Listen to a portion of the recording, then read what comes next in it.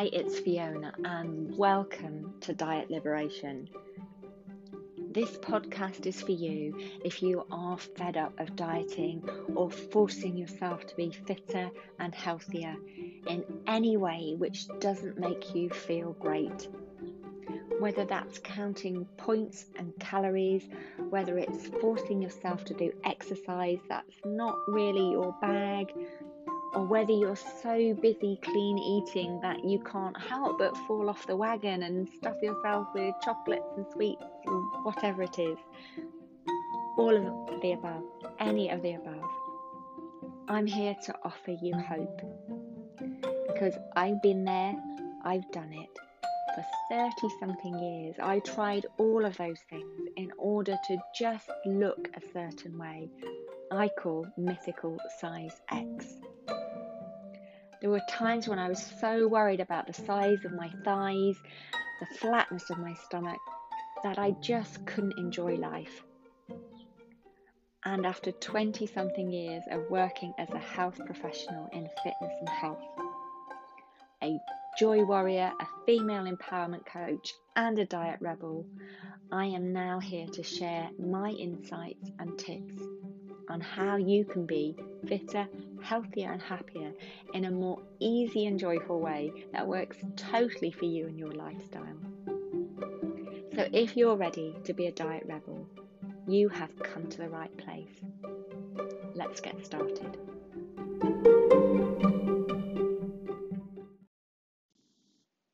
Hi, and welcome to another episode of Diet Liberation, where I talk about all things diet related, even if they are seemingly unrelated. There's always a link as far as I found. And today we're going to be talking about emotional eating. And whether you're aware that you're an emotional eater or not, I'm going to share a little bit about my story, and hopefully that will make you think, and let's see if we can find a tip or two on what to do. Yes, I already know. One of my favourites, which I'm going to share with you. Okay, first off then, how do you know if you're an emotional eater? Well, I want to rewind a little bit from even that question, because apparently half the world are emotional beings. Well, we're all emotional beings, but what I mean by that are half the world are emotionally driven. That's probably a better way to say it. And this is according to Human Design. And if you haven't checked that out, then do check it out. mybodygraph.co.uk is a great place to start, and it helps you understand who you are as a person and how you interact with others. So Human Design say that half the world are emotionally driven.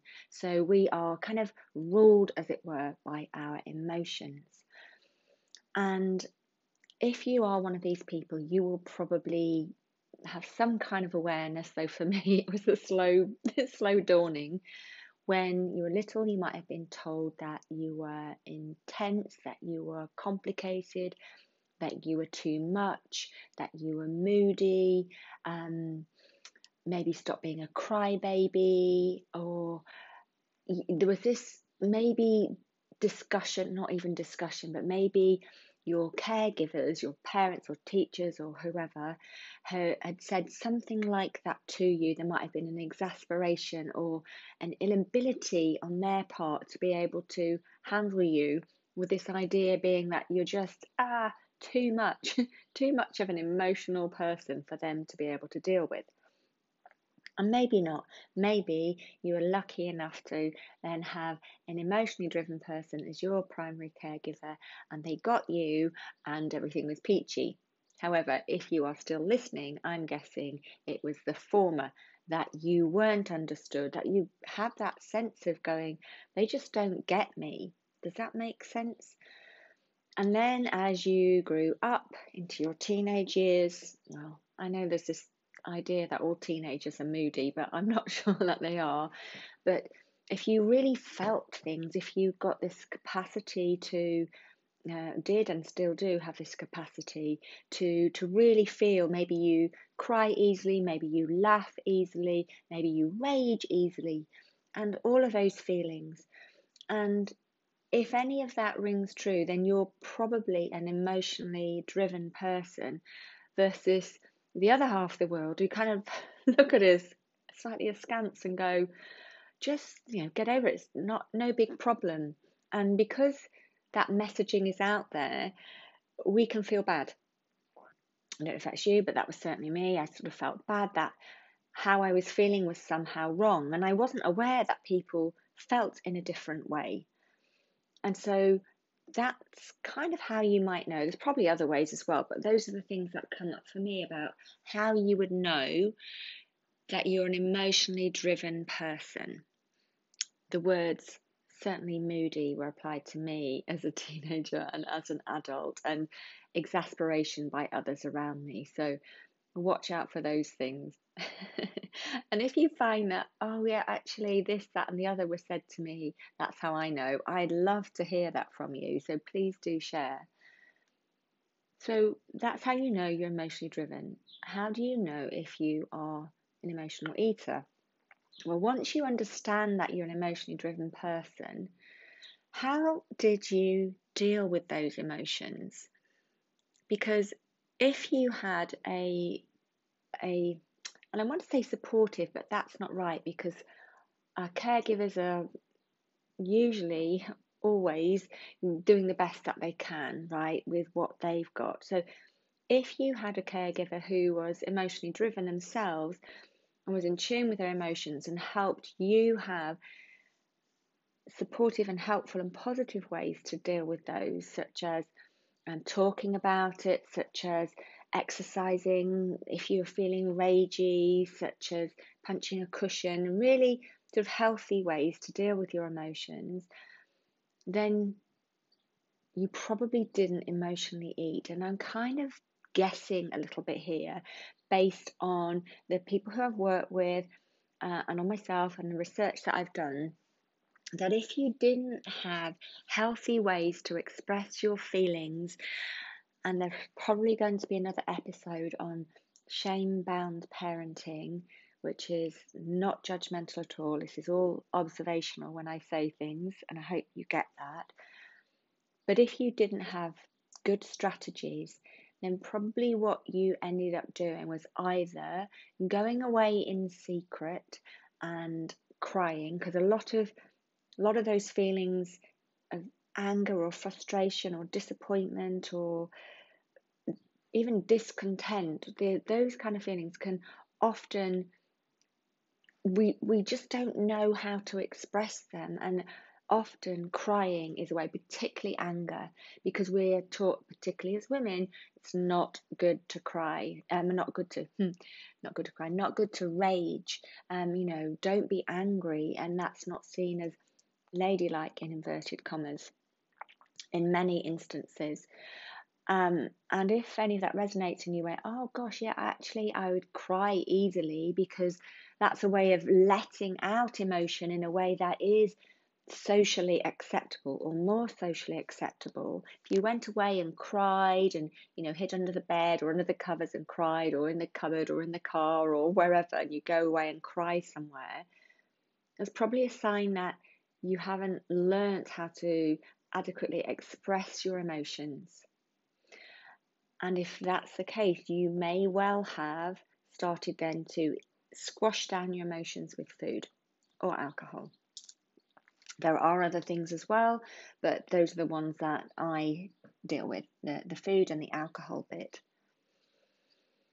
So I think let's just take a pause here for a moment and think about that. And I know I had a very early story with bulimia, and stuffing lots of food down and then throwing it up because of having all of these uncomfortable feelings and not knowing what to do with them. And I didn't know that. It sounds really strange, but I didn't know that they were emotions. I just knew that they were feelings and they were horrible in my body, and I didn't know how to deal with them, and I just wanted to get rid of them.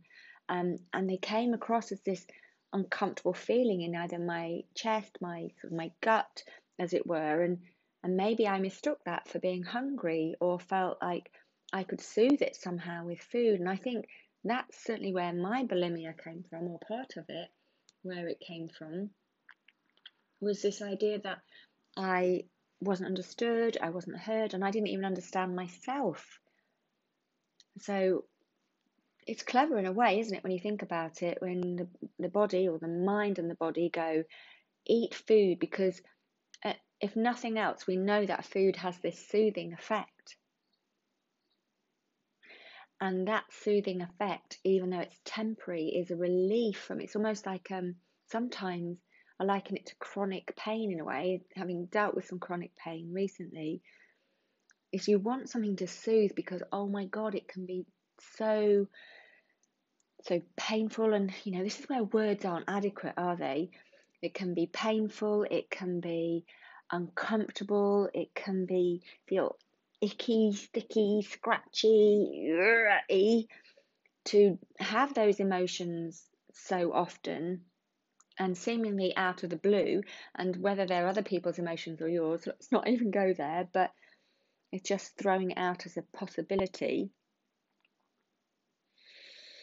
Yeah, soothing. It's what we want, soothing. We just want a little bit of relief from the stuff. And so if you were going through any kind of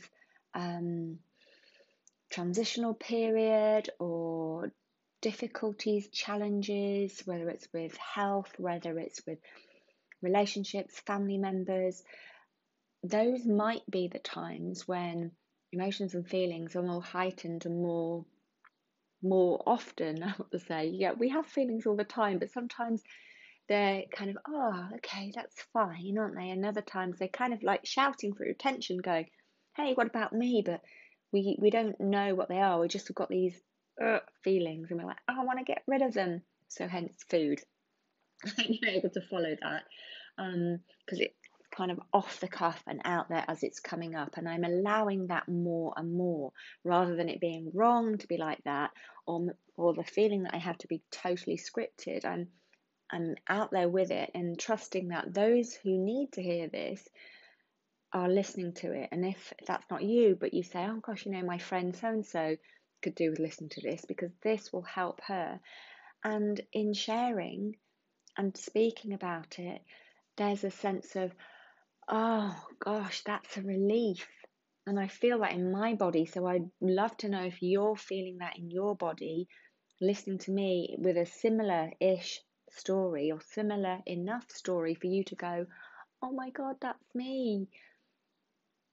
And I know, this brings up such a wave of emotion, and I know that if someone had said this to me even 10 years ago, I would have just sat on the floor and sobbed. I would have said, yeah, that's me. That is really me. And the relief at hearing it spoken and of being able to understand it a bit more is,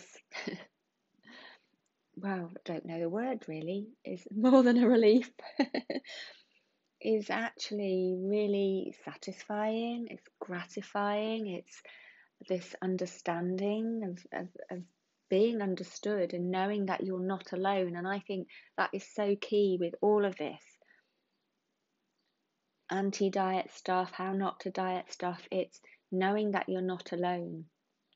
If you're a more maybe neurodivergent, complex, highly sensitive, empathic, energy sensitive, or any other phrase, if you are feeling different to the rest of the world and you're just longing for this understanding, this need to be understood, to have someone else be a little bit like you, I'm hoping that's what you get from this mainly. And so as I get ready to wrap up, and I like the idea of these being really bite-sized, certainly 10 or 15 minutes max, I want to give you a little tip because I don't want to just leave it there. And this is one of my favourite strategies, and you may have heard it before because it does come up. And it's called surfing the urge. And this really helps you understand if you are an emotional eater. And next time you reach for something, and it's usually a sugary snack or salty snack, so it's carbohydrate usually, so drinking as well. When you reach for it, I want you to still reach for it, but kind of have that awareness at the back of your mind. So as you pick it up, and you're about to put it in your mouth, that you can just pause for a moment and go, what's going on here? Can I identify any feelings?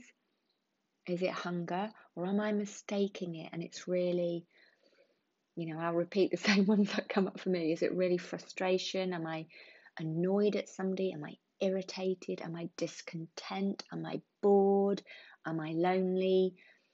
What is going on? So see if you can identify something. And for me, I'm not so great at identifying, but I might go, God, I've got this empty feeling inside, or this scratchy feeling that comes up quite a bit. Or however you can describe it, whether it's a colour, whatever it is. See if you can identify it. Make a note, either phone or journal, and then see if you still want the thing. Because the more we can identify and understand ourselves, the more we can do something about it, which is what I love doing. Not dismissing this stuff, it's wisdom coming up to be recognised, to be understood, and then we can work through it. What do you think about that? I hope it's useful. Bit longer than normal, but I hope there's lots of juice in there. And do let me know, fiona@thelifereboot.co.uk, with any questions or comments, and I will see you next time.